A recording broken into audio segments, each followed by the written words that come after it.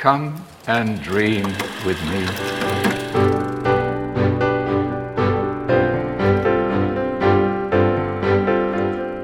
Hello and welcome to What Do You Want to Watch, the Explosion Network's premier media podcast. Every week we get together to talk about movies, TV, and online content and help you answer the question, how do Warner Brothers Discovery keep finding new ways to anger people?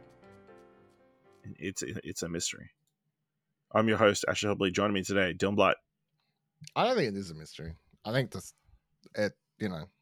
pretty easy. Just stop. How do they keep, when there is so much news and stories going on, how do they find a way to overshadow all of it with the stupidity of the decision making?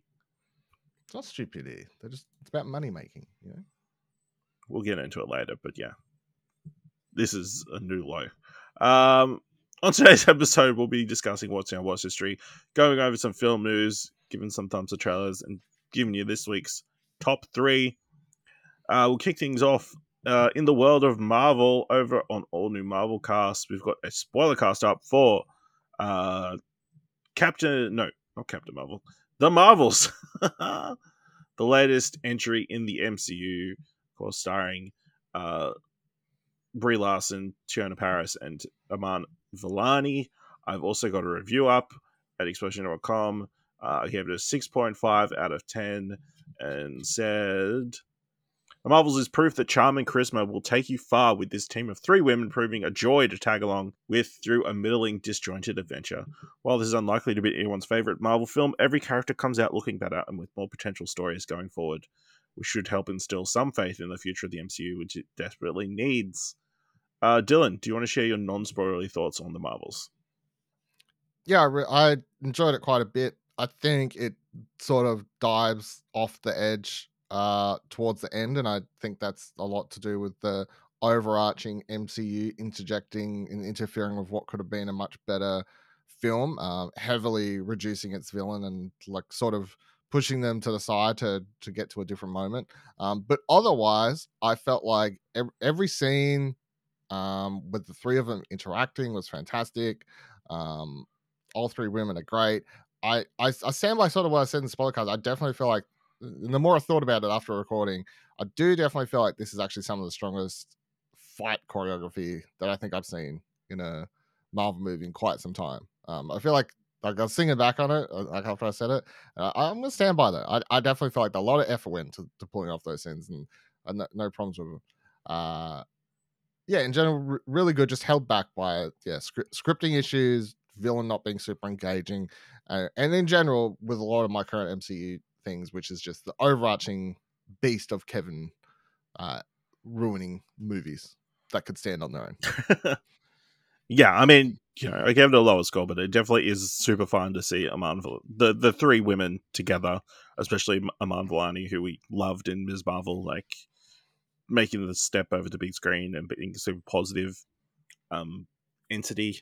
The villain is, on the scale of, the villain from Thor the Dark World, probably. I can't think of many worse villains, most boring, uninteresting, which is disappointing because there are a lot of cool ideas in this, and none of them are really fully explored or delved into. But yeah, it's fun, and it looks like it's definitely got an audience. I've seen a lot of positive reaction to the film. A lot of people like it, enjoying having a lot of fun with it. Obviously, it's I think it's going to be a hit with a lot of young girls. It did only make $114 million worldwide over the weekend, which of course led to a bunch of articles like, this is the end of the MCU. It's the lowest grossing Marvel movie of all time. What's your take on the reaction to the Marvels? Racism and sexism. Interesting. Because I feel like anyone talks about any of these things as much, except for suddenly when it's this movie. No, well, I think that's an element of it. I think it underperforming due to a lot of things out of its control, whether it's Marvel fatigue, due to the Yeah. This movie underperforms constant- because of the shittier movies that had come before it.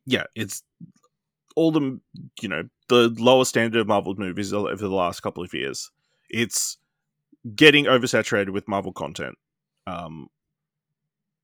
The belief by a lot of people that you need to have watched a bunch of stuff, and just the general belief that you need to be caught up on the Marvel films to go see a Marvel movie, being something that keeps people from going to the cinema.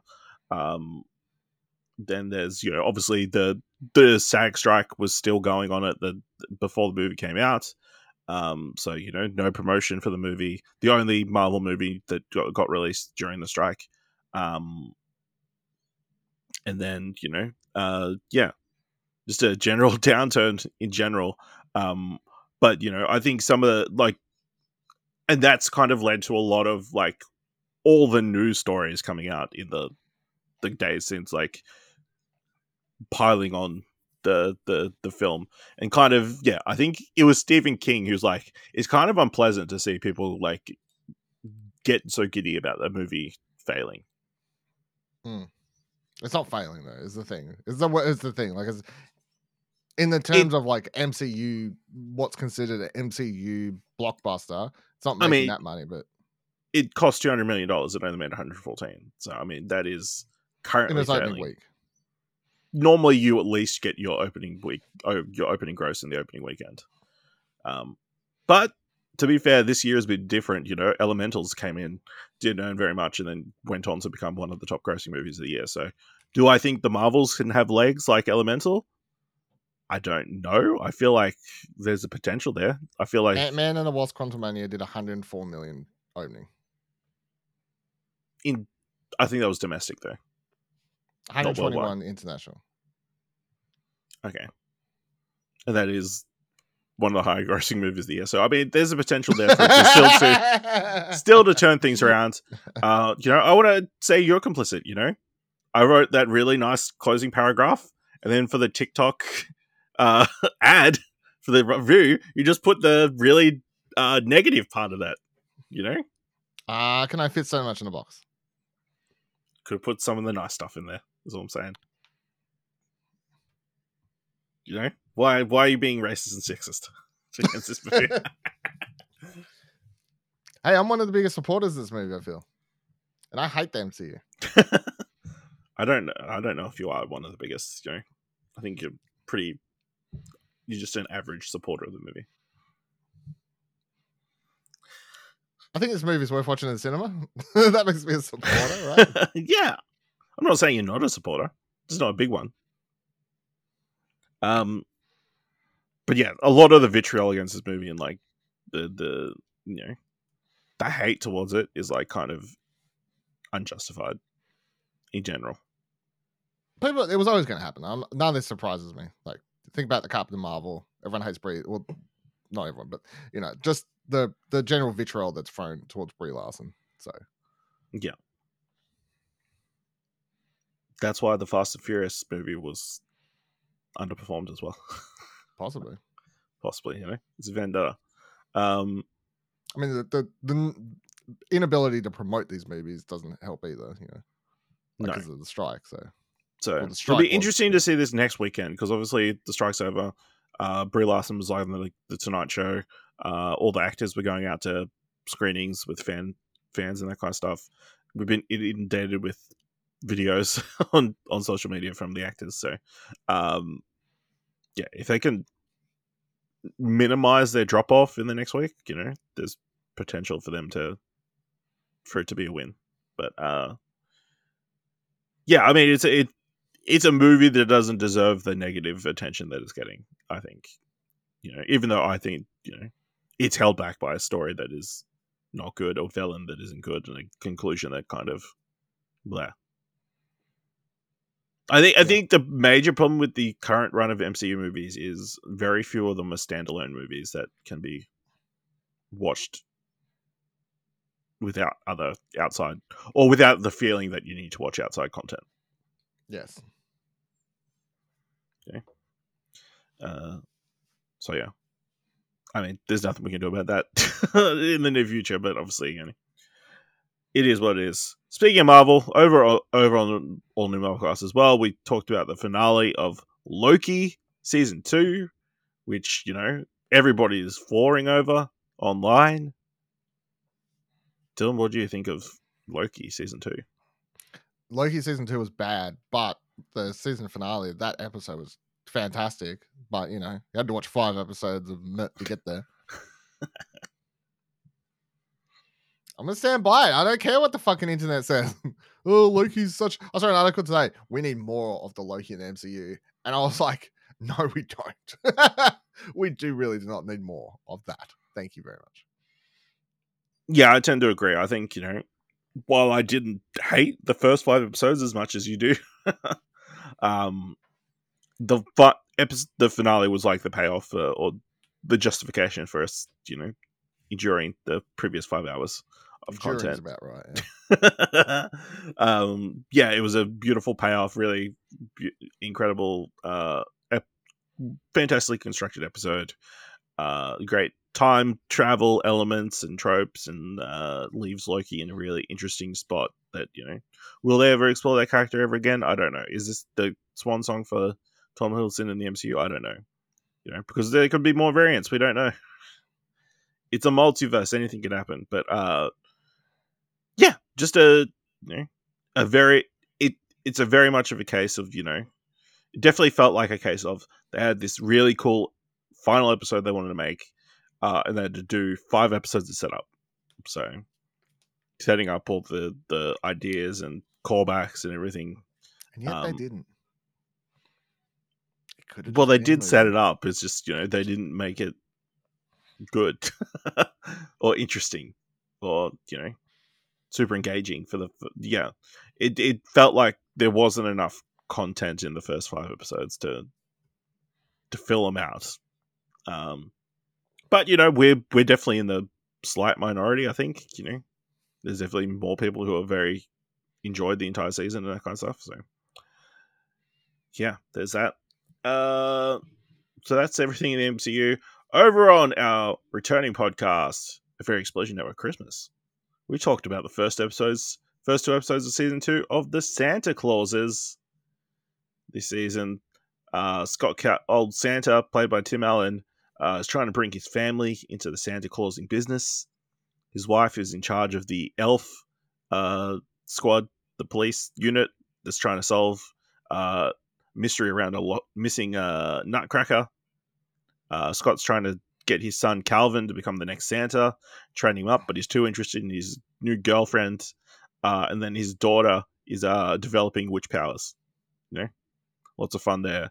And then the Mad Santa, played by Eric Stone Street, has been released from his imprisonment, is about to cause havoc across the world. Oh, ho ho ho! Is Dylan's favorite thing.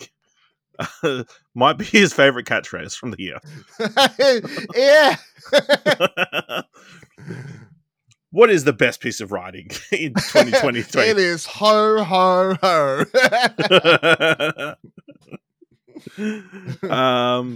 But yeah, it's a really enjoyable start to the season. We really enjoyed the first season, so it struck more of that tone. But yeah, Eric Stone Street, a great addition to the cast. More Christmas silliness, getting you the Christmas spirits. Dylan, what are your thoughts on the Santa Claus season 2? Yeah, really enjoying the first 2 episodes, much better than the first 2 episodes of Loki, that's for sure. And then it's just kicking it when it's down. Yeah, it's a lot of fun. I actually think I feel like 2 episodes in, I'm feeling a lot more confident about this season than the first one. I feel like they've just a lot, as we talked about, a groove. They've hit a groove. I feel every character's doing something. Everyone's got something going on. It's just a lot of fun. And obviously, I'm a little bit attached to this because I always talk about how much I would love the original Santa Claus movie and watching that growing up and whatever else. So I'm a little bit biased towards this franchise. I just love this world, I think. But really enjoying it. Came to watch the rest of the episodes. Yeah, really interesting. Obviously, really fast turnaround, which is surprising. Obviously, not many shows like this get released every year. So I mean, to get a second season pretty quick, and of course they expanded the role of one of our favorite characters, Gary. So what more can we want from Santa Clauses? So yeah, go over to A Very Explosion Network Christmas to check out our weekly recaps of each episode. The more I think about it, more Gary's just like Donkey from Winnie the Pooh, but as an elf. Not quite as depressed, but he's nearly there. He isn't willing to declare his depressedness yet. He doesn't let people know he's depressed. He just is. Yeah. All right. Dylan, you watched the new Prime Video reality TV series 007 Road to a Million. The show that, if you've been following the news, what's his name? Who's the host? Brian Cox. Brian Cox believed he was actually signing on to be the villain of the next James Bond movie. Nope. Dylan, what are your thoughts on 007 Road to a Million? Yeah, so I want to get a review up today or tomorrow. I actually quite enjoyed it, and reality TV shows and like these sorts of shows aren't usually my thing. I like what they've done here though, which is they haven't gone for that. They're like, we're this is on Prime Video, this is on a streaming service. Like, we don't have to have that general structure and feel that your normal reality TV shows have. So basically, the way you don't need to put 5 cliffhangers in your episode. So yeah, you don't need to put 5. Like that said, every episode ends with a cliffhanger, which is fine, but it's still like kind of funny because it would end, and I got access to all. I've watched the entire season, obviously. It's just, and I went straight to the next one, and every single time, like, I don't think it's a spoiler to say, how do you think that cliffhanger is going to end with them getting it right or wrong, or what's going to happen? It's just that I don't feel like there's any, it was just like the most obvious cliffhangers every time. But anyway, the setup for the show is, I can't remember how many groups of people it is. But like it's it's a typical thing. It's like 2 people. It's like, we're brother and sister. We're a couple. We're work friends. We're whatever. And obviously they all applied, and they show some of the videos throughout the show. But the idea is that Brian Cox is sort of sitting at a computer, and he's like sending these people off to random locations, and everyone sort of starts in a similar location, and they have to like trek through areas. It's not like The Amazing Race, but like I guess it has like a similar-ish feel to it. Like, so for the first episode, it starts with these 2 characters, which sort of become the main characters, to be honest, and the ones I enjoyed the most. They they're brothers. Yeah, they're brothers, and they like go along they track up on this hill and mountain or whatever, and the clue's like, oh, find this lake. And then when they get to this lake on the other side, there's like something chained into it, and they pull that out, and inside it there's a like a computer or whatever, and it plays a question, and it's like, and it's all like trivia related questions. It's all, the ancient gods traveled through here during what group of people like traveled across here during a war or something like that, and you have to press the right button. No, so you don't. Most of the time they have to, like, you pick up a canister for A, B, or C, and then you release it, and if the smoke goes up green, you're good. If you're red, you're out. And the thing for this show is, so for the first episode, this show doesn't do the thing that most reality shows do, where it like introduces every single competitor at the same time. It's not cutting backwards and forwards consistently to show them all. So for the first episode, I think they only introduced 2 competitors. And for the majority of the episode, it just sticks with the 2 brothers from the start. And it like sort of follows them up to like the 3rd question. And as they grow, it's like, this question's worth, $10,000, and then the next one's worth like $25,000 or whatever, and obviously the money goes.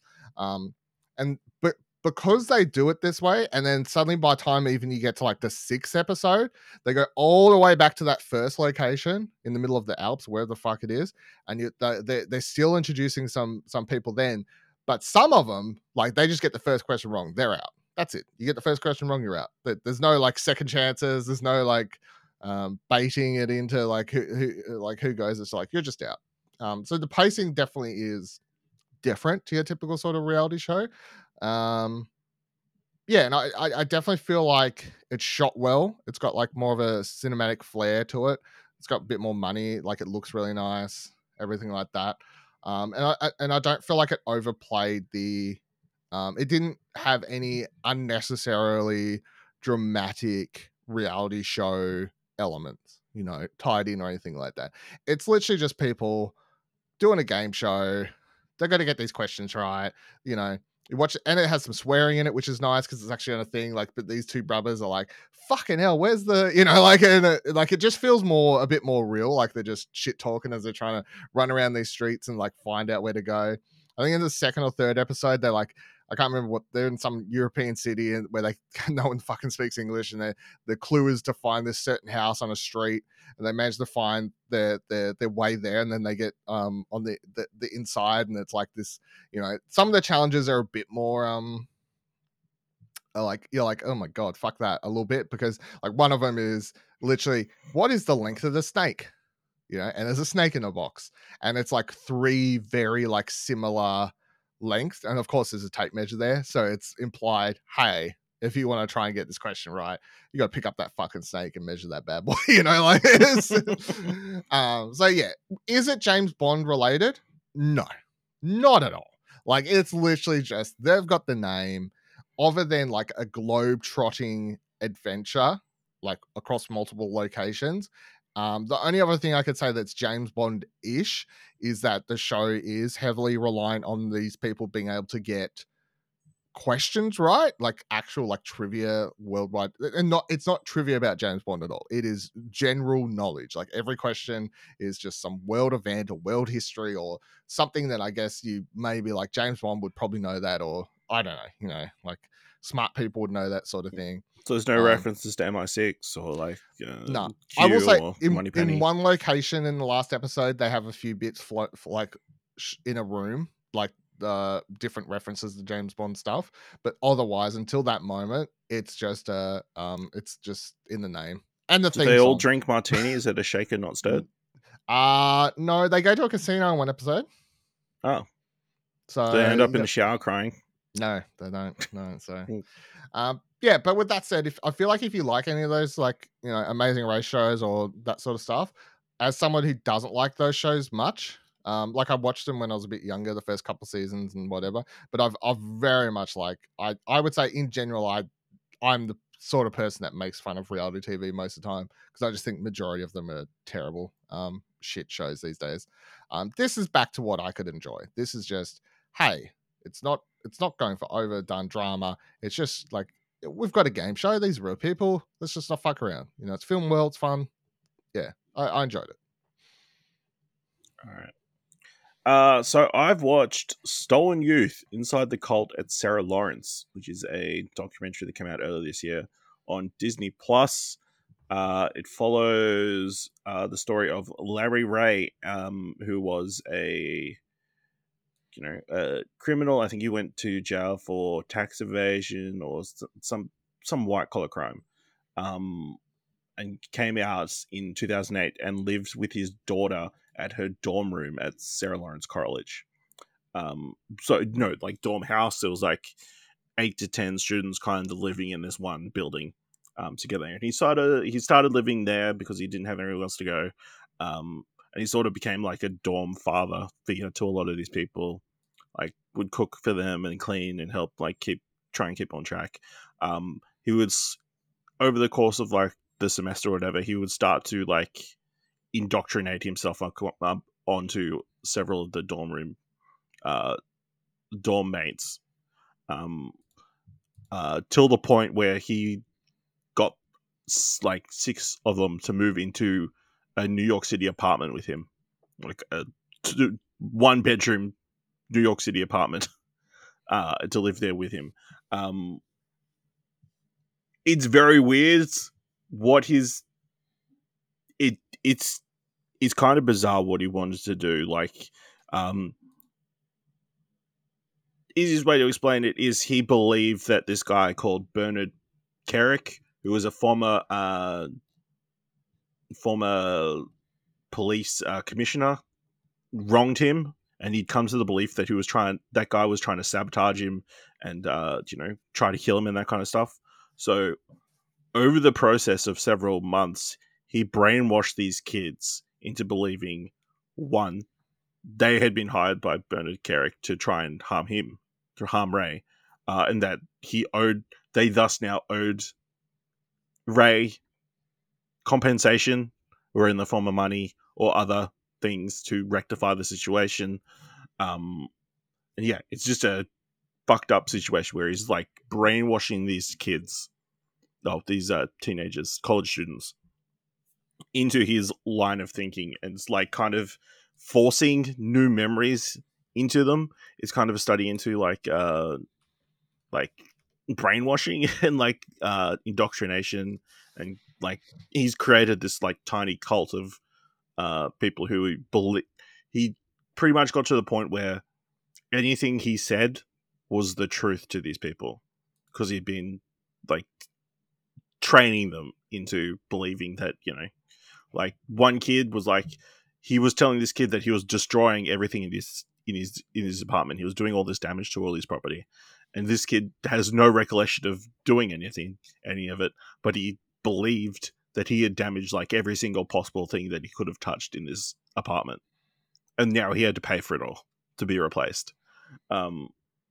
But yeah, it's really interesting documentary. It gets even crazier when so the first episode like kind of covers, basic setup in that. Second one kind of covers their time being indoctrinated and that kind of stuff. The third comes after his arrest, and were able to interview two of the final victims, who was at the start of the interviewing process still believed Larry's completely, didn't do anything wrong, completely believed he was a completely nice guy and that kind of stuff. And then over the course of their filming over a couple of months period, at least one of them starts to like figure out that she's been brainwashed, and all these issues have been put into her brain and that kind of stuff. Like, he convinced her that her parents were trying to kill her and that kind of stuff, and like that's how she got cut off from her family and that kind of stuff. It's like really interesting. And then like the other one is like completely still brainwashed and believed that they didn't do anything wrong, even though they're like extorting like one of these people for like money through prostitution and that kind of stuff. So yeah, fascinating documentary, very fucked up story. But yeah, check that out. Stolen Youth.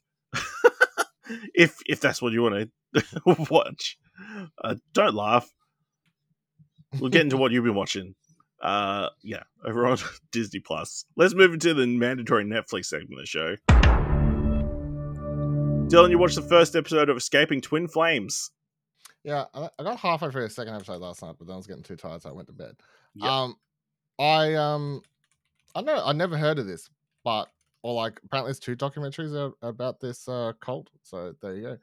But it's basically, from what I can gather from an episode and a half, it's these two people, and the guy that they cover in the first episode, whatever his name is, doesn't really matter. Seems like they both seem like losers.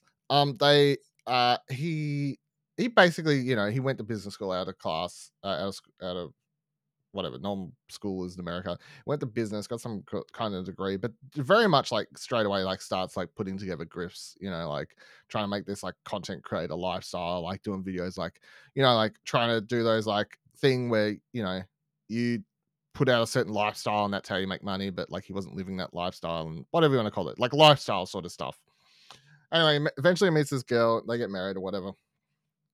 They start putting out videos about twin flames, which is apparently, if you Google like twin flame, it's like a saying or whatever for like but it basically is like true love, but another version. At least that's how I took it. But they like take it to the extreme where it's like your twin flame is your one, it's like your one true love. This is the person you're meant to be with, no matter what. And it's like you just got to find that person. So when they get into in the first episode, they cover like they start putting out these YouTube videos or whatever, and then they put together a class, and the class costs, I think it was like $2,200 American for the full 12 months or something. So no chump change. It's just like a group. They have videos of it. It's like a group thing where they're sitting down and they're talking to you. But the problems automatically start arising very, very quickly, even from the early days of this, when it's like, hey, you told us about that guy you broke up with. oh, that sounds like it was your twin flame. You should get back with him. So then they like start like this one girl, like she's like starts messaging this guy that she broke up with because she got told that was her twin flame. They had to be together. And then they're together. And like some of these people they're interviewing now in the future, obviously when they've got out of this whole thing. I still haven't found out when they left. I assume they'll be covered before the series ends. But they like you know, like you got to be with them even though they're completely unhappy. One of the other girls, the sort of the worst one so far, is I think she's like 19. She's like the youngest person. And I don't know what, I'm keen to find out how the fuck more of this happened or whatever, some weird shit. But like they have like at their first like get together, like public, like a bunch of like 20 odd or what 20, 30 of them gather together in like one location. They said just as a group. And during this time, they're like the dude's like, hey, you know, he says one day, like the next man that talks to you, I can feel it. Because they say that they have the power to feel these things, right? You know, like figure out who your twin flame is. They're like the next man that talks to you, that's your twin flame. So like the next day at this group meeting or whatever, like singles her out in front of other people and like, hey, have you talked to any has any random like men talked to you recently? And she's like, no one's talked to me. Like I was just in the hotel with him. And then he's like, has someone messaged you? And then she's like, well, I had this random guy message me. And he's like, oh. So now I'm like, I don't know if this is a setup. I don't know what the fuck story is. But anyway, this dude who in all footage has his face blurred out. So he don't want to be involved at all. And she's talking to the camera. So she's out like in the future. That's only like silver lining I've got for this, knowing that at least she's out of this in the future. This dude's 11 years older than her. So and she's 19. And straight away, I don't know if or what any worse things happened, but the way she's talking about it very much sounds like a manipulative, abusive, maybe relationship, and she can't get out of it, and she doesn't even want to be in it. She says like it's this like thing, like she didn't want to talk to this guy. She thought he was a creep, like messaging her in the middle of the night, like random shit. And then, but because the two leaders of the thing were like, well, that's your twin flame. We know, we feel it. You know, you got to be with that guy. So she did. Because, and again, you can't really blame her because she's, you know, she's very young. She's been manipulated by these people. She's, you know, she doesn't know she's in a cult, but she's getting to a cult. So, yeah, I mean, I'm very keen to watch more on it and maybe look up that other documentary because at least from what I read I saw some people on Twitter this morning say both are well worth watching. I didn't actually look where the other one was, but it's done that thing again where they like there's two out at the same time, different places. I don't know what the fuck how these things keep happening, but yeah, it's very weird so far, but interesting at the same time. Yeah. All right, and then you also watched Till Murder Do Us Part, Soaring versus Haysom. Yeah, this was good. This was 3 episodes, I think it was. It's this, so it's in America. You got this, like in the 1980s. You've got these two. It's almost like Cruel Intentions shit, like rich people who think they're too smart. Sort of vibe. You got this very like posh British girl who's like going to this American school. Then you got this German kid going to this American school. They both like think they're the smartest people in the world. Anyway, they fall for each other. She's she's actually like the very beautiful, like generally consensus very beautiful like British girl. He's like very squared 80s glasses, like nerdy looking dude. But anyway, they get together. And then one night her parents are brutally murdered. And the two of them are questioning stuff and whatever. And then randomly they just fuck off to Europe for like months on the run, basically, even though they weren't actually officially accused of anything yet. But that doesn't make the case any better. And then they're eventually caught for like doing fraud over there and like brought back and put on trial and stuff like that. But yeah, it's very interesting because she, after they're caught, starts like admitting that like she says they planned it together, but he did it. And he at first says that when he's caught that he did it. But then when they go to trial, he says he was just covering up for her. Then it's not like skipping ahead because from the outset, the older Searing guy, whatever his first name was, he's out. He's like being interviewed for the show from the get-go, from the first episode. So you know he gets out of jail at some point amongst this. And in fact, they show a montage of like at the start, like the events, like, oh, they, you know, he's out finally, sort of thing. He goes back to Germany or whatever. Never allowed back in the US is like part of the condition. But yeah, up until this day, it's like he's saying I did nothing. It was all I did absolutely nothing. I was just trying to help her cover the story up for her and like protect her because he thought he would do less years. But up until the current day, she still says that it was them. So it's just this two people like saying their own sides of the story, and really you don't know who the fucking you don't know. It's one of these weird ones that you would think wouldn't be a good documentary to watch because you actually don't get a definitive answer because you don't like neither of them are trustworthy, but sort of leaves it up to you. But it was interesting nonetheless. All right. And then you got to watch David Fincher's new film, The Killer. Yeah, finally watched The Killer. I really enjoyed it. I feel like it's a very straightforward, but just like such a well-made film. I also think I don't know if I'm like overshooting here, and maybe like this is just my sense of humor, but I actually found the movie quite funny. Like, I think it is actually quite funny. Yeah, at times. I know. I don't know if you're like people aren't like I didn't see anyone like saying it was funny, but I'm watching it and my motherfucker, I mean, the dude, it's a very dark. Yeah, it's like a dark It's comedy. humor, obviously, but I was like, I'm 10 minutes into this movie, and like obviously the first 20 minutes is just him like monologuing, like watching this house or what hotel or whatever across the road. Like such a great sequence, and like 20 minutes started the movie up to the moment that changes and sets the course the rest of the movie in effect. But like 10 minutes into this movie, and my motherfucker's like, as Popeye once said, I'm like, what? I was like, what are you talking about? And then not to mention like the reaction of him when he fires the gun eventually and just the fuck.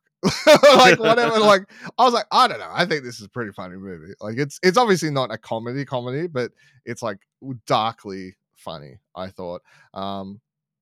He also like the commitment to just playing apparently all of the Smiths songs throughout the entire movie. So I was like, that's something. Yeah, really, really good. I mean, even just when, like, I won't say who, but there's a scene where someone like trips over some stairs and like falls onto the ground, and then can we help a lady up? And then bam! I was like, that's pretty funny to me. So, yeah, it's a fairly straightforward movie, just basically made up of 4 acts, but they're all just so well put together and acted and shot in it. You know, David Finch is like sort of a master of his craft, so you don't need like any crazy story or anything like that for his films. I don't feel like he's just so well at like telling stories. He doesn't need the most over the top one. So, really, really enjoyed it. Yeah, I loved it back when I saw it in the cinema. But yeah, it's a very simplistic story, which I think could turn some people off. They're like, oh, we've seen this all before, but it's the craftsmanship in the actual telling of that story that is so key there. I was reading today that the hotel, like across the road in that first 20 minutes, that's entirely CGI. So he shot all of those rooms, like it's like 6 rooms or whatever, like or 8 rooms, like 4x4 or whatever. So each of those is a shot he's got, like however long he shot it. So there's something happening or a plate or something, a photograph, whatever. Then the whole thing is like CGI. So it's not so CGI. It's like composited. No, but like it's composite. But it's this thing where like people always go, well, how does Mindhunter cost so much? Because it's just all shot. Like David Fincher is like a man who you always go back to Panic Room. Panic Room has like one of the craziest like CGI shots, especially for early 2000s. When you're like, how did this movie like cost so much? It's just because he does like a CGI shot where it like goes through a bunch of objects and stuff like that with a virtual camera. Like he's like one of the only people I feel like, as far as directors go, who he actually really embraces new technology, but he just uses it so perfectly, like, and only when like, and it always makes sense, you know, like it's always like a reason to it. So yeah, absolutely. I might get around to rewatching this again, or at least watching certain elements. Like, yeah, I just love like how much it's like it goes into how an actual killer would function, I guess, in the modern day, like getting packages through Amazon and like searching things up on Google, that kind of stuff. Yeah, just super fascinating. Like like hiring trucks and like having storage facilities and that kind of stuff. Really interesting. I also just thought of another line. Like, not to spoil the movie, but just the fact that it has this massive build up to a confrontation with the final person out of the movie, and literally the first words out of his mouth is, "Do we have a problem?" It's like it's high school fucking. I mean, yeah. It's so good because, Michael Fassbender's a really interesting performance because in the actual real world, like, he barely talks. But obviously he's monologuing the entire time, so you kind of get his idea. But then also his monologue doesn't match up with the actions that he's doing in the movie. Like, he's constantly talking about have no emotion and be like calm and that kind of stuff, but everything he's kind of doing in the movie is kind of emotional. He's like perfectly emotional. It's the perfect killer. He never misses. He doesn't get emotionally involved in anything. He would never let emotion drive him to doing the entire events of this movie. Also, Tilda Swinton tells a fantastic bear joke. Yeah, true. But, you don't. Also, when old mate, again, I can't just. So when old mate like fucking is like bleeding out, and he's like, "Now I've done the math." Like his monologue, he's like, it's in his head. He's like, the monologue part is in his head. He's like, 158-pound man, blah blah blah, should last several hours, dies. Fuck. I was like, why is it so funny? All right, check out The Killer on Netflix. Don't let it pass you by. What do you think of the opening credits? I get what you mean, but I didn't mind it.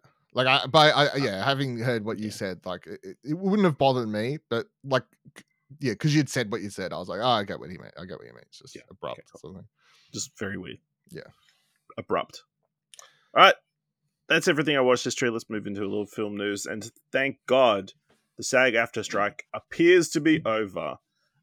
So the SAG-AFTRA says its tentative agreement with the studios is worth more than $1 billion over 3 years and added to has extraordinary scope and unprecedented provisions. So the agreement includes an unprecedented wage pattern with 2 wage increases in the first year of the contract, 7% upon ratification, another 4% increase effective July 2024, making a compounded first year increase of 11.28. There will be another 3.5 increase in July 2025. This package breaks the so-called industry pattern. Wages for background actors will increase by 11% effective November 12th, and then by an additional 4% effective July 2024, and by another 3.5 effective July 2025. And in a monumental breakthrough for the first time, the number of covered positions in the West Coast zones will equal those of the East Coast zones. This is projected to add another 11,000 new covered background work days annually. A nearly 43% increase to the contribution cap for 1-hour productions, and a nearly 67% increase to the cap for half-hour productions will result in increased contributions to the health and pension retirement funds, as well as help performers working on those shows to continue qualifying for benefit coverage. The union achieved the creation of a new compensation stream for performers working in streaming. It provides a substantial boost on top of existing residual structures, making work in streaming more sustainable for middle-class actors. The majority of that compensation will be paid to actors on programs meeting certain viewership requirements. The remaining money will be distributed to other actors working on those streaming platforms through a newly jointly trusted distribution fund. This ensures improved compensation and sustainability for a wider range of actors contributing to the success of these platforms. The agreement will also adds fixed residuals for stunt coordinators working on television and new media productions. The contract achieved important gains for hair and makeup equity, the sharing of aggregate diversity statistics, eliminating inappropriate wigging and paint downs, gender-neutral language, access to gender-affirming care and translation services. It also provides more sexual harassment prevention protections for performers, including the use of intimacy coordinators in scenes involving nudity and simulated sex or upon request, and additional safeguards of background. Additional gains include establishing minimums for applying television terms to high budget made for AVOD programming. Meaningful protections for the casting process have also been established, including provisions specifying the breakdown sides and all scripts shall be provided no less than 48 hours prior to the submission deadline. This is increased to 72 hours for minors. Talent may not be asked to perform more than 8 industry standard pages for a first self-tape or 12 industry standard pages for a second or subsequent callback. Additionally, if memorization is required, performers will be entitled to compensation, and performers may not be requested to appear nude or while wearing attire more revealing than a bathing suit that could be worn at a public pool. Producers must also provide opportunities to interview virtually or in person on a first-come, first-served basis with accommodations for performers with disability. senior performers and minors. Substantial improvements in relocation allowances for serious performers were also made, covering $5,000 per month for up to 6 months with no cap or the number of seasons based on employment patterns. This amounts to a 153% effective increase in relocation payments. So, reading some like breakdowns of or like summaries, analysis of the deal from Deadline. Nobody gets everything they want in a deal, but this is a good deal, a fair deal, and both a big step in the right direction in insurance policy for the next contract, a guild source told Deadline. To that end, now that 86% of the National Board approved the deal, SAG-AFTRA leaders like President Fran Dresser and Chief Negotiator Duncan Crabtree Ireland will start meeting with members to pitch the deal and answer questions ahead of the scheduled start of ratification voting on Tuesday. While the 128-page memorandum of agreement, which is the actual $1 billion estimated deal, remains unreleased and likely won't be available for weeks, criticism is already bubbling from a variety of quarters that the Guild negotiating committee didn't push hard enough with the CEO Gang of Four on AI protections and success-based bonuses for streaming shows and movies. Over the past several months, the Guild moved from the revenue-sharing plan of 2% of profits to 1%, and then a 59-cent subscriber levy, as Netflix Ted Saronis dismissively termed it last month. What SAG-AFTRA eventually ended up with was an annual $40 million fund or $120 million over the 3-year contract, applicable to series, miniseries, and long-form pictures that have initial exhibition on or after January 1st, 2024, as tonight's summary states. That jointly trustee fund for a success payment on streaming projects viewed by at least 20% of the particular streamer's domestic subscribers in the first 90 days seems less unprecedented, as SAG-AFTRA called the deal last week, and more in line with what the WGA got in its deal in September. Tonight's summary offers no hard numbers on what these streaming bonuses will even as it pledges a 75-25 distribution model of the allocated money, subject to legal review and subject to certain conditions, the latter which are left unspecified. That 75 will go directly to the cast of a hit streaming show or movie. The remaining 25% will go back into the Guild and studio co-run fund for them to allocate accordingly. At some point, the trustees to the fund shall adopt distribution guidelines that will govern the payment of the fund money to performers. AKA, we're still working out that part. Certainly when it comes to the bitterly fought AI protection provision, the exceptions to consent section of the 18-page summary is going to raise more than just eyebrows with its broad caveats. According to the summary, studios and producers do not have to require performance consent if the AI is used for post-production alterations, editing, arranging, rearranging, revising, or manipulating of photography and or soundtrack for the purposes of cosmetics, wardrobe, noise reduction, timing or speed, continuity, pitch or tone, clarity, addition of visual sound effects or filters, standards and practices, ratings, and adjustment in dialogue or narration or other similar purposes. Or for the matter, under any circumstances while dubbing or use of a double is permitted under the codified basic agreement or television agreement. Yeah. So the deal went through, but, it's not a perfect deal by any means, is what I'm getting at. Yeah, I feel the most of the stuff I've read is just been around the AI stuff, and some people still are a little bit, like, that seems to be the part where people feel they lost out the most on, I guess, in the agreement. I believe for the most part, like, obviously you still, like, they need to get consent to use your likeness, whatever, for a lot of stuff, and you also do need to be compensated for anything that they, that you would normally get paid for, that they use AI for instead. I think it's just like they've got like, it has to be like 75% real people, but you can still have like background kind of you stuff. can still have like 25% AI people. It's like just the worries of that taking away work of extras and all that sort of stuff. I feel like we probably already have that though. Like, in my mind, that kind of AI stuff is going to be mostly used for like massive crowds where it's just more feasible to like have AI rather than try and get a massive crowd, like, or in like a disaster movie or something like that, Godzilla. Like, you just want random.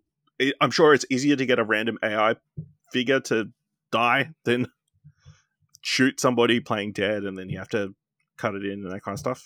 When it's already in the programming and that kind of stuff. But I could be wrong.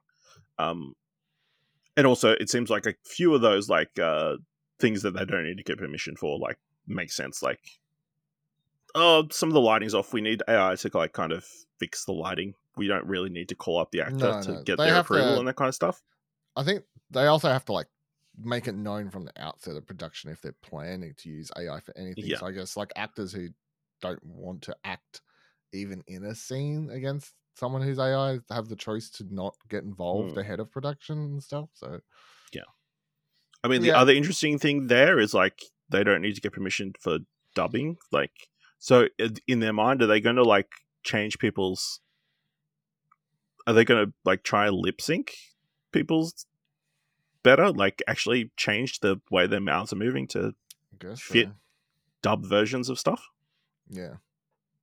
I mean, it's the AI It wouldn't surprise me. But the AI was such a big part of the strike. So, and it's a hard one. I definitely it's like a hard one because we don't know exactly where AI is going to go. yeah. And it's like I definitely like I fall on the side of like AI's here, like this technology is here to stay, whether you like it or not. So you either choose to find a way to use it that makes sense and like isn't taking away from people's jobs and like ruining products and whatever else. Mm-hmm. But like yeah, it's sort of hard because like the opposite of that is just complete like fuck this shit, like I don't want Like anything to do with it. Like I feel like that's also just like the complete either antiquated. end of it is not helpful. But Yeah, yeah. extremism on either end is not Mm. not helpful. But yeah, it seems like most people are pretty happy with most of the other stuff. I think it's interesting. Like the threshold to get residuals is that 20% of the user base watching a show in the first 90 days. In America at least. So Mm. I Well, think Netflix which and makes stuff would sense have for any wanted like some. hit show. Like Yeah. So is the it's some random show that they dump on there going to get the residuals? Probably not. But Well, does it deserve the it's residuals? I don't know.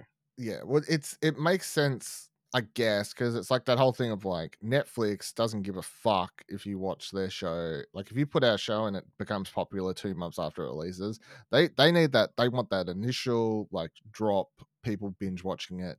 That's like what they go off. So Mm. if you're on a show that is doing that, then yeah, your residuals are good. If you fall under the suddenly your show becomes a hidden hit that people discover months later, they don't really give a fuck about it because as far as they're concerned, that does nothing for them. And so they're like, as far as this Yeah. goes, it's doing nothing for you either. I mean, it's unfortunate, but also how many shows actually fall under that category? They yeah, become a not massive many, success. but yeah. Like, But I this is definitely like I can like as soon as I read this, I was like, well, this is coming from like the streaming services, like the 90-day thing. yeah.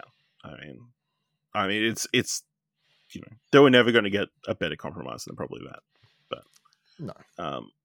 But yeah, And I mean, I mean, again, there's just so many intricacies and stuff that I wouldn't even pretend to understand. yes, Don't work. no, and it's still got to be technically ratified by the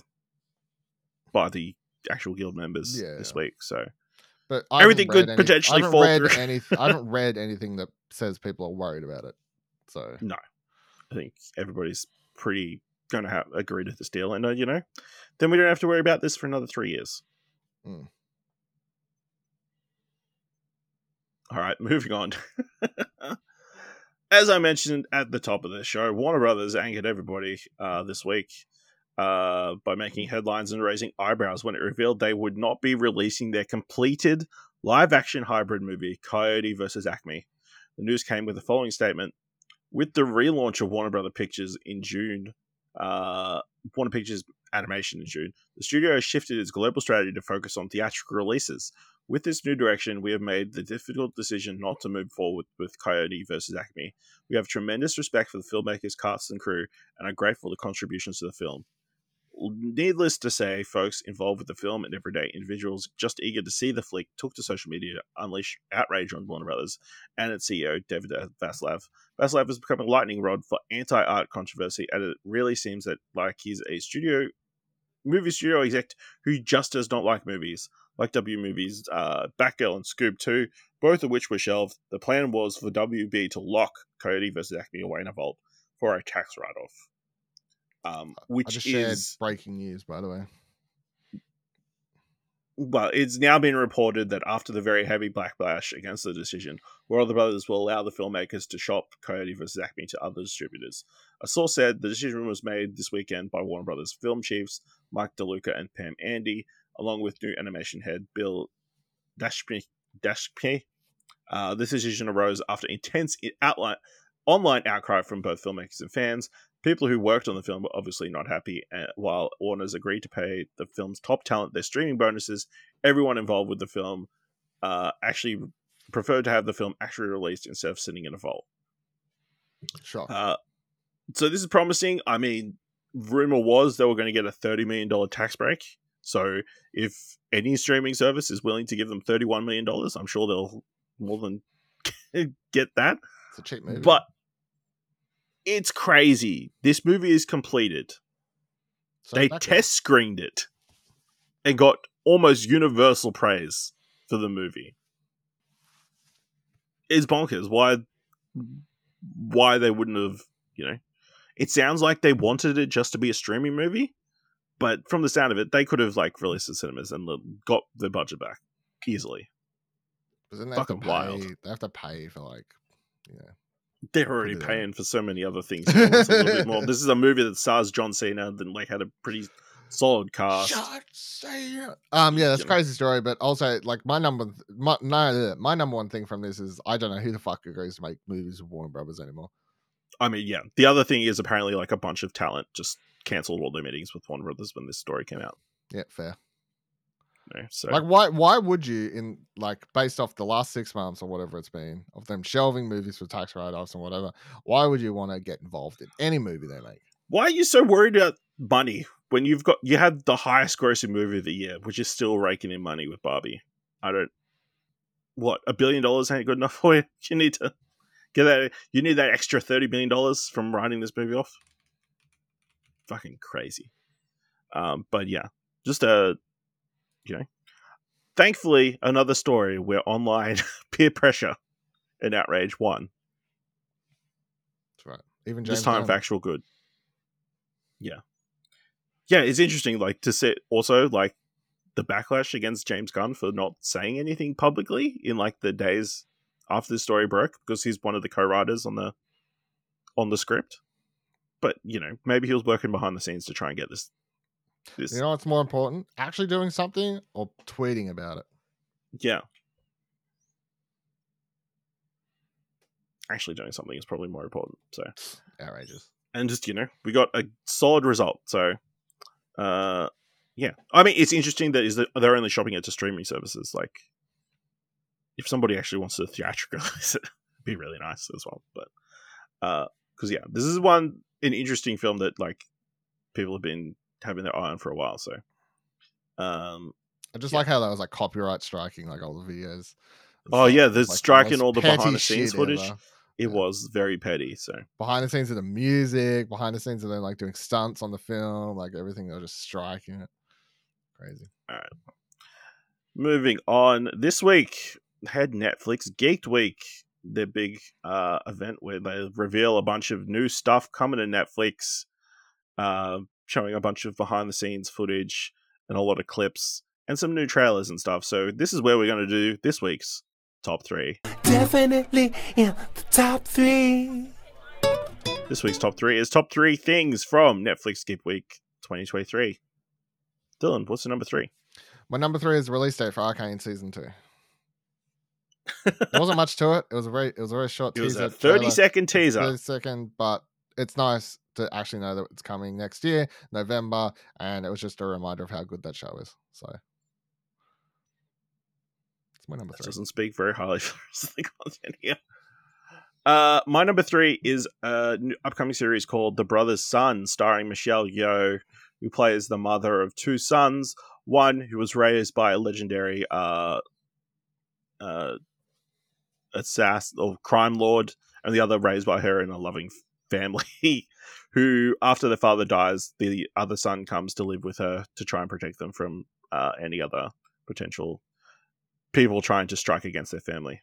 Looks like it'll be a fun action comedy. Some of the action scenes look quite good, and just more Michelle Yeoh is always good. So yeah, and more Asian representation. So yeah, check out it's a teaser trailer for The Brother Sun. Watch that on the Netflix YouTube channel. Dylan, what's your number 2? Number 2 was the Netflix original film Damsel, the first trailer for that, starring Millie Bobby Brown.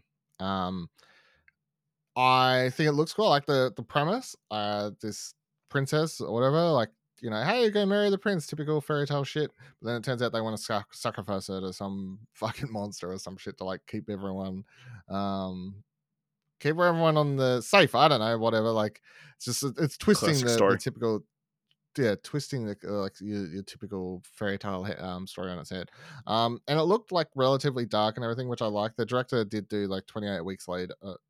28 weeks later. A couple of like dark thriller horror movie sort of stuff. So I'm hoping it keeps that sort of vibe and stuff. And yeah, I quite enjoyed the trailer. So I mean, number 2. All right, I thought that was a pretty good trailer.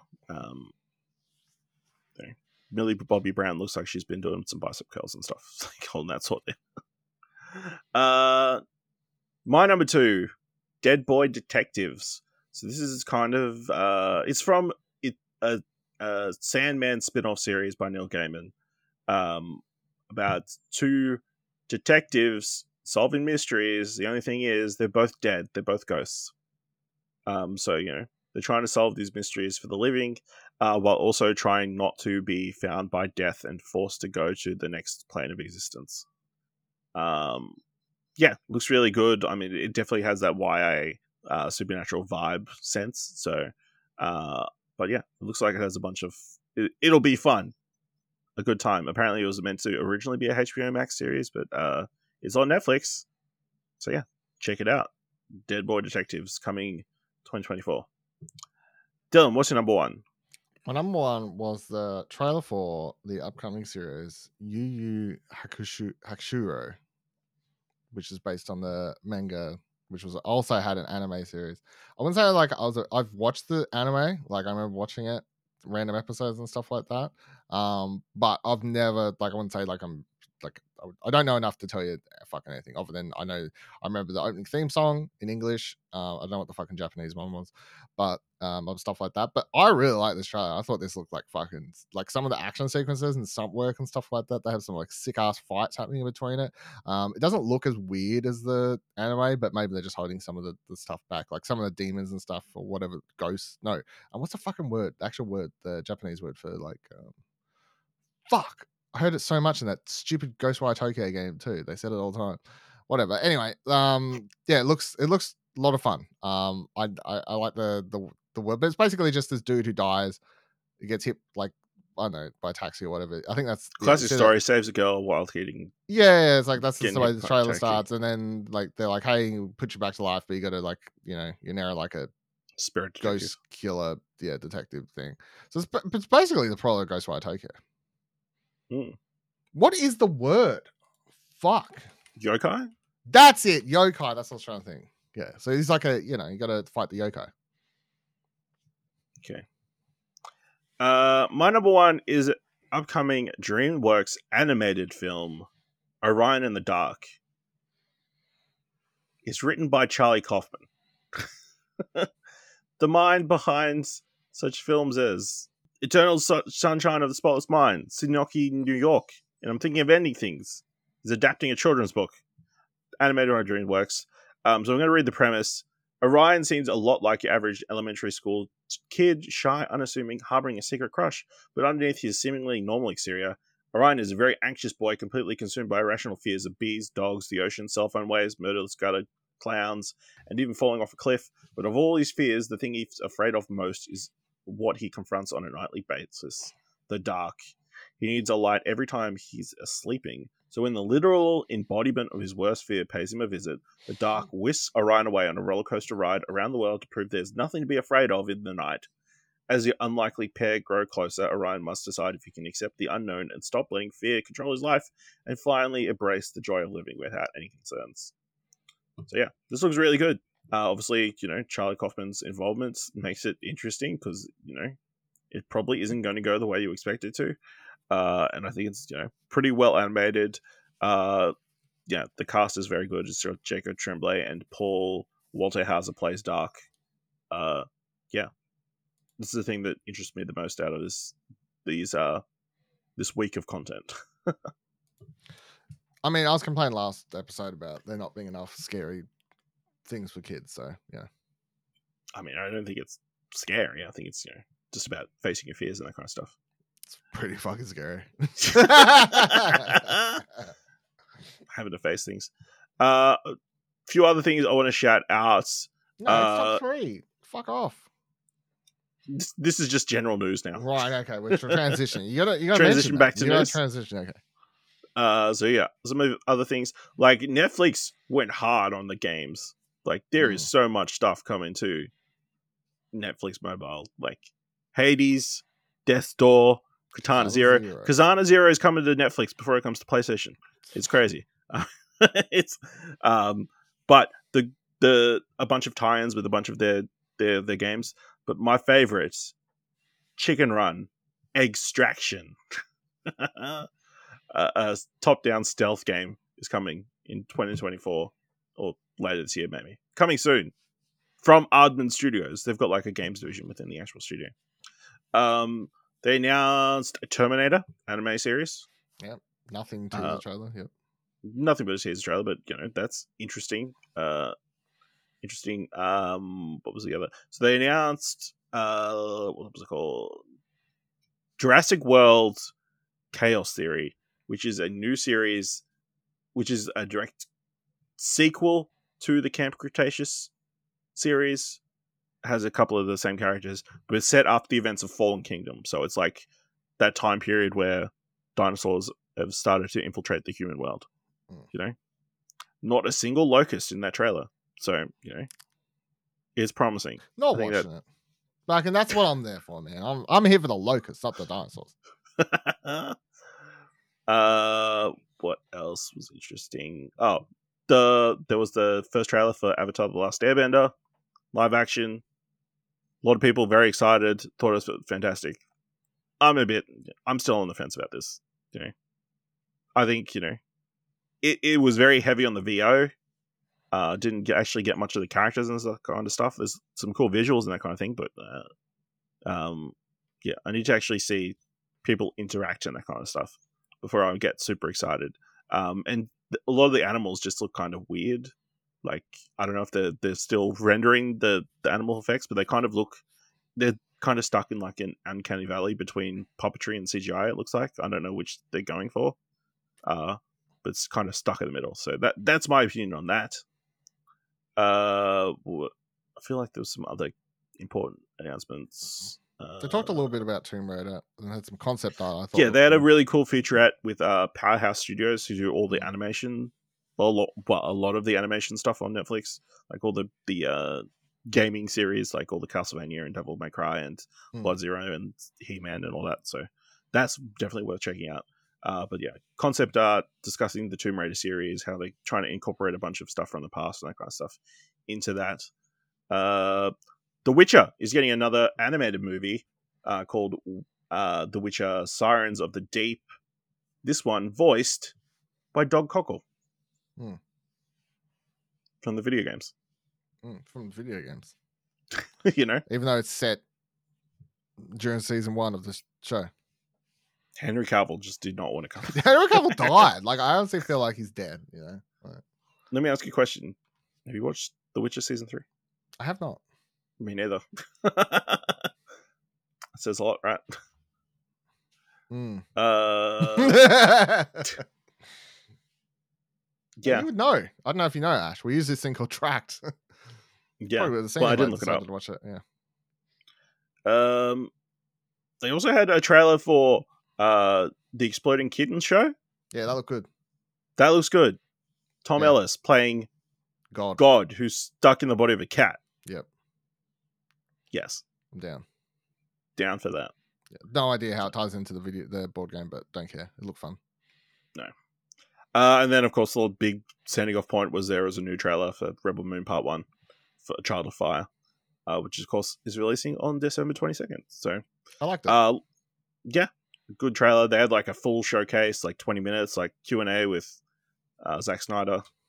I finally understand what the general plot is, like So I give it points for that. In this trailer, like Yeah, in the this trailer, I rebellion finally against the- understand. It's like these people come down. They basically look like Nazis. She's like escaped from another war. She was in hiding on a nice planet. I can see how this was really a Star Wars thing. And then she sets off to gather the 6 legendary fighters from other planets. It's basically what it looks like. And they're going to come back and fight the bad guys. I don't know. Something like that. Yeah. So I watched most of the showcases. Is my opinion. Just do one show. Make it more like a state of play. You don't need to have all the banter in between things explaining stuff. You can just put that in an article.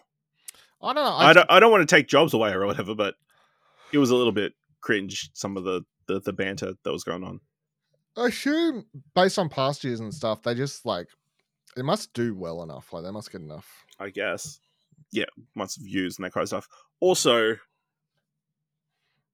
I don't think clips are as important as they're trying to push. Like clips from shows. Here's a clip, exclusive clip from the show. No, it's very. I don't care. I mean, it's just that's I don't think it's good. The Today Show, and then the guest comes on, and they're like, "Oh, cool, tell us about your new movie." Oh, cool, I've brought a clip. Like, at least it worked. Like, that's what I'm used to. But when they're like, you can do context. Yeah, here's a clip. You could set up it. And then they interview them afterwards. And then Yeah. they come back and they're like, "Oh, cool." So in the scene, they're like, "Oh, so I'm playing this character, and as you can see in the clip, I'm doing this." Like, it's just random clips. Whatever. No, all right. But yeah, that's everything from next week's Geek Week. Let's move into giving some thumbs to trailers. Of course, you can find all the trailers we're about to talk about this week in the show notes below. Kicking things off with Mean Girls, directed by Arturo Perez Jr. and Samantha Jane, starring Angourie Rice, Aluli Cavallo, Renee Rapp, Jackal Spivey, Avantika Vandanupa, Bibi Woods, Christopher Brini, Jenna Fisher, Busy Phillips, John Hamm, Tina Fey, and Tim Meadows. New student Katie Heron gets welcomed into the top of the social food chain by an elite group of popular girls called the Plastics, ruled by the conniving Queen Bee, Regina George. However, when Katie makes the major misstep of falling for Regina's ex-boyfriend, she soon finds herself caught in their crosshairs. Dylan, what did you think of this trailer for Mean Girls? Double thumbs down. I think it's a terrible trailer because I had so many fucking tweets and stuff popping up. Just people saying, I don't understand what the point of this is and all that sort of stuff. And like, I'd read about this movie months ago or whatever when they, like, at some point when they were filming it, or I don't know, at some point I knew this was based on the Broadway play, right? So I'm watching the trailer. Musical. I'm looking for the musical. I'm looking for the musical. I'm looking for the songs, of which this trailer does absolutely no job at explaining that's what. No, it uses a prominent licensed song. Yeah. So for that reason only, double thumbs down. Will I want to watch it? Yes. I'm keen to watch it, and I hope it's good. But for this trailer, double thumbs down. Yeah, I'm also going to go double thumbs down. I don't know what they were trying to do with this trailer. Well, I do know what they were trying to do for this trailer. They're just trying to make it look like a remake of Mean Girls. And just completely not mention the fact that it's based on musical. Now I'm questioning, is there going to be any musical moments in this movie? Is it actually a musical, or is it just a reboot? I don't know. Based on this trailer, it seems like there's going to be musical moments. It seems like they're going to do some song and dance and that kind of stuff. But yeah, this is a weird, like, especially when musicals on the if you look up on the website, they do list it as a comedy musical. Yeah. Musicals are kind of back in vogue. Why wouldn't you, like, bill it as a musical? I don't understand. Like, I guess they're going for the audience that loves Mean Girls and would want a remake, which I think is a very, very tiny group of people. But if you're like, hey, it's based on the musical, check it out. Yeah, this is a very weird marketing move. Rather, I think the trailer itself, fine, I've never seen Mean Girls, but I've seen enough online stuff. Whoa! We've discussed this before. We've talked about this before. Whoa! Slow the fuck down. I cannot fucking remember. Hold on. You said I'm not saying Mean Girls? Yeah. Oh, I've seen Twitter. We wear pink on Tuesday, right? I will rectify that before this movie comes out, but you know. And that movie comes out the 11th of January, 2024. it's a Christmas movie. Let's add it to the fucking podcast. Do you want to? Maybe we should. I mean, it's not a full Christmas movie, but you can argue it. All right, add it to the list. We'll stick it on the schedule. You know, they dress up. They have a Christmas scene. That's true. I know. You've seen John the Hamm. GIF, yeah, that you've was seen the funny. GIF, John yeah, Hamm, but- you should have been lifted from a call. Yeah. Yeah, fucking Jesus Christ. All right, next trailer. Bookie, created by Chuck Lorre, starring Sebastian Maniscalco, Omar Dorsey, Vanessa Felito, Jorge Garcia, Andrea Anders, and Maxim Swinton. A veteran bookie struggles to survive the impending legalization of sports gambling, increasingly unstable clients, family co-workers, and a lifestyle that bounces him around every corner of Los Angeles, high and low. Dylan, what did you think of the trailer for Bookie? I got one up, one down. Looked mildly intriguing. I was tonally a bit confused. Yeah, I don't know. It's also just like a very American thing, I feel. Like this the whole idea of the show and everything like that. Just very like something I can't relate to too much. Like, you know. So yeah, I'll go one up, one down. Yeah, I'll go one up, one down as well. It seems like it'll be funny when you actually see it in context and that kind of stuff. But like you said, it's like hard to get the context when, you know, sports gambling is so prevalent here and it's just a touch of a button. Fucking 10 adverts on it for, you know, sports bet every sports night, gambling. you know? You could just go to the local tab and you do it. Yeah. You know, not this underground like making bets on the bottom and like Hmm. betting on the weirdest sports related stuff. But yeah, I did enjoy Charlie Sheen saying, "I've got some sports memorabilia. I got Babe Ruth's autopsy report." Weird. So this premieres on Binge on the 30th of November. Next trailer is for the Garfield movie, directed by Mark Dindal, starring Chris Pratt, Samuel Jackson, Hannah Winningham, Ving Rhames, Nicholas Hoult, Cecily Strong, Harvey Guillén, Brett Goldstein, and Bowen Yang. Garfield, the world-famous Monday-hating, lasagna-loving indoor cat, is about to have a wild outdoor adventure after an unexpected reunion with his long-lost father, scruffy street cat Vic. Garfield and his canine friend Odie are forced from their perfectly pampered life into joining Vic in a hilarious high-stakes heist. Dylan, what did you think of the trailer for the Garfield movie? Fuck it, double thumbs up. Maybe Whoa!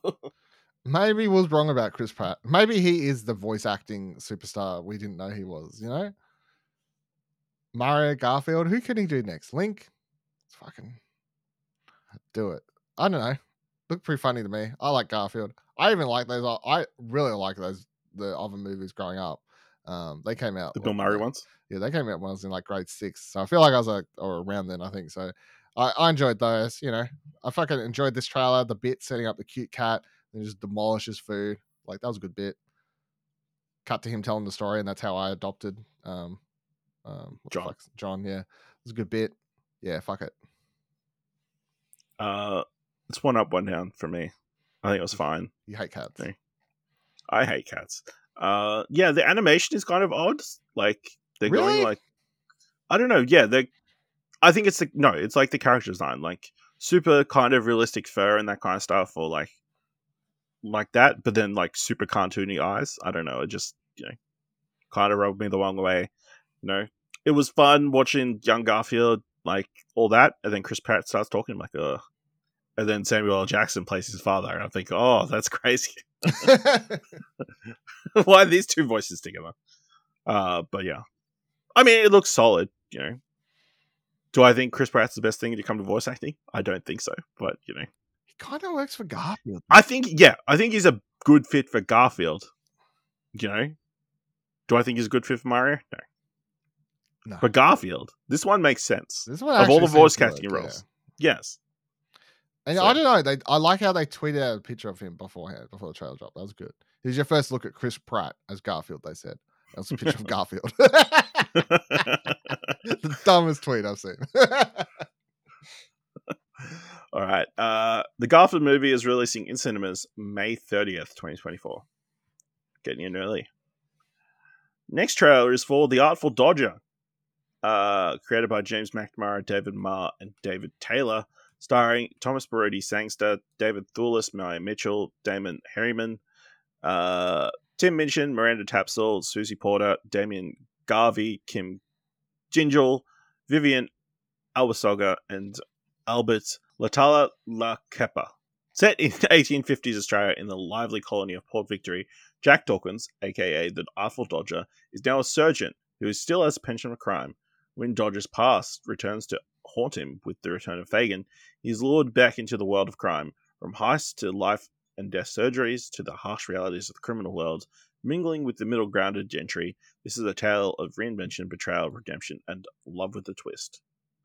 Dylan, what did you think of this new Australian series, The Artful Dodger? Yeah, I'll go 1 up, 1 down. Looks like a bit of fun, but I don't feel like it had enough to really grab me and go, fuck yeah, I can't wait to watch this.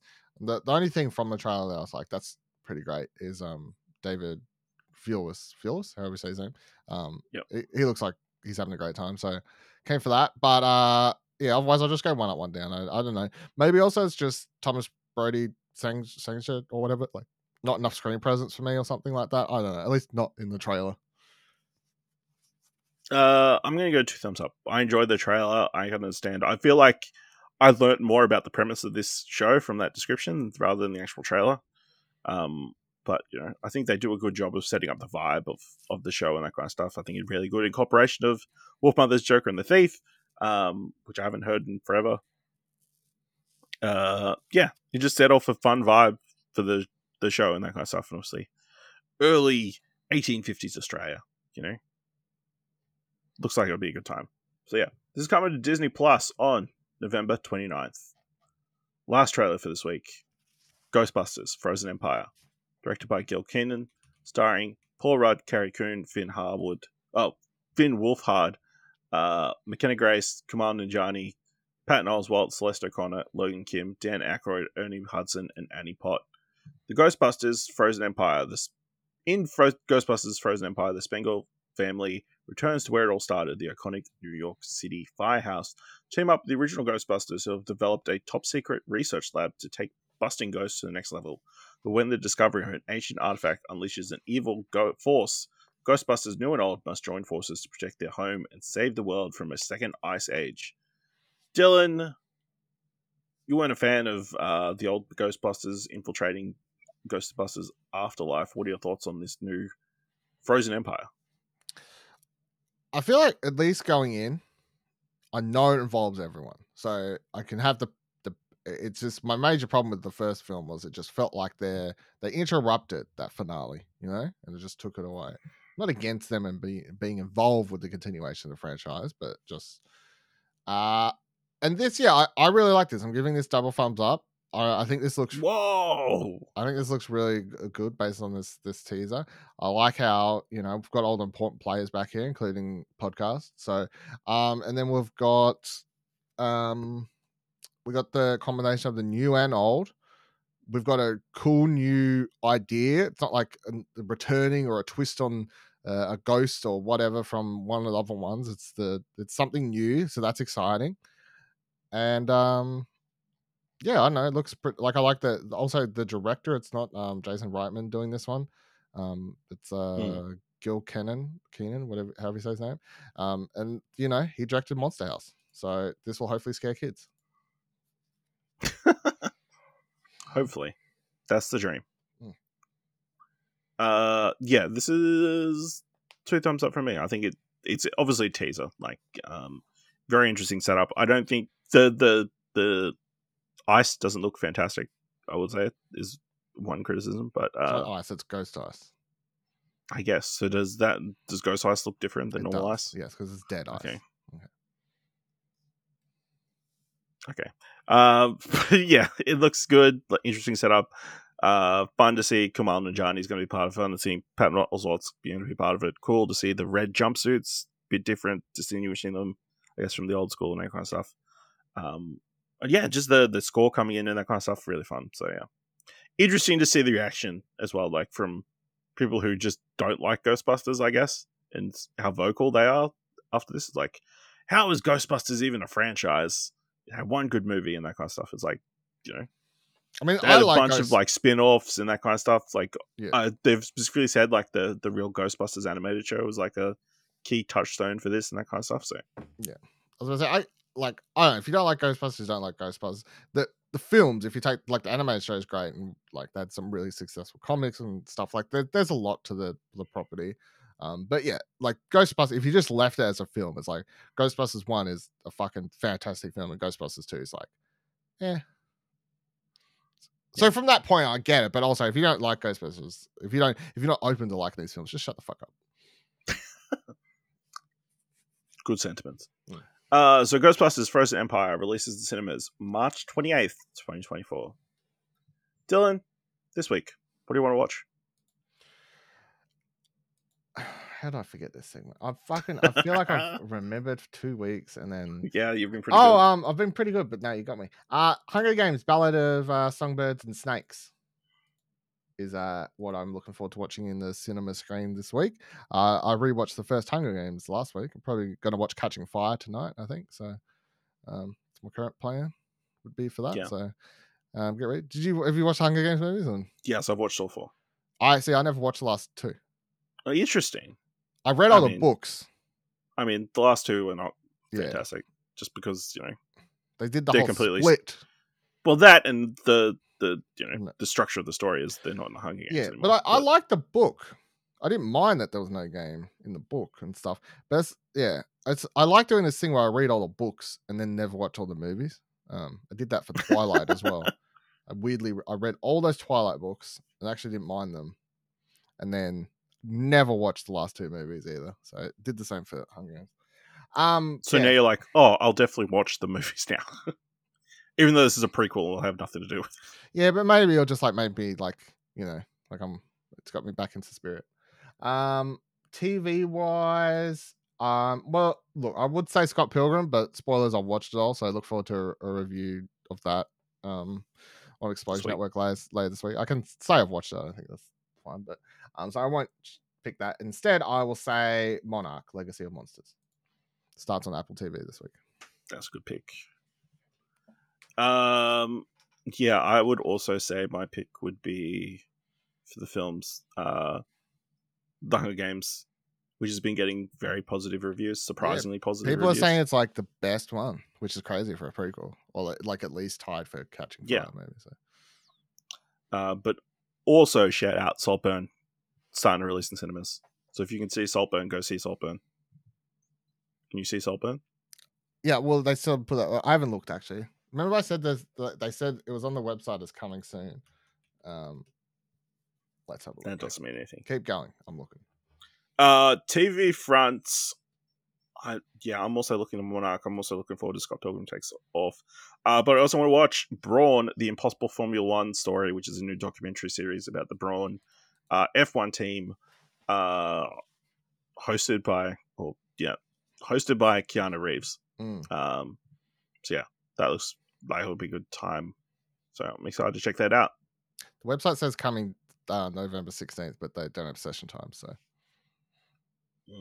that's disappointing. So for now, I have session times for Hunger Games. So like I will plan my week around that. All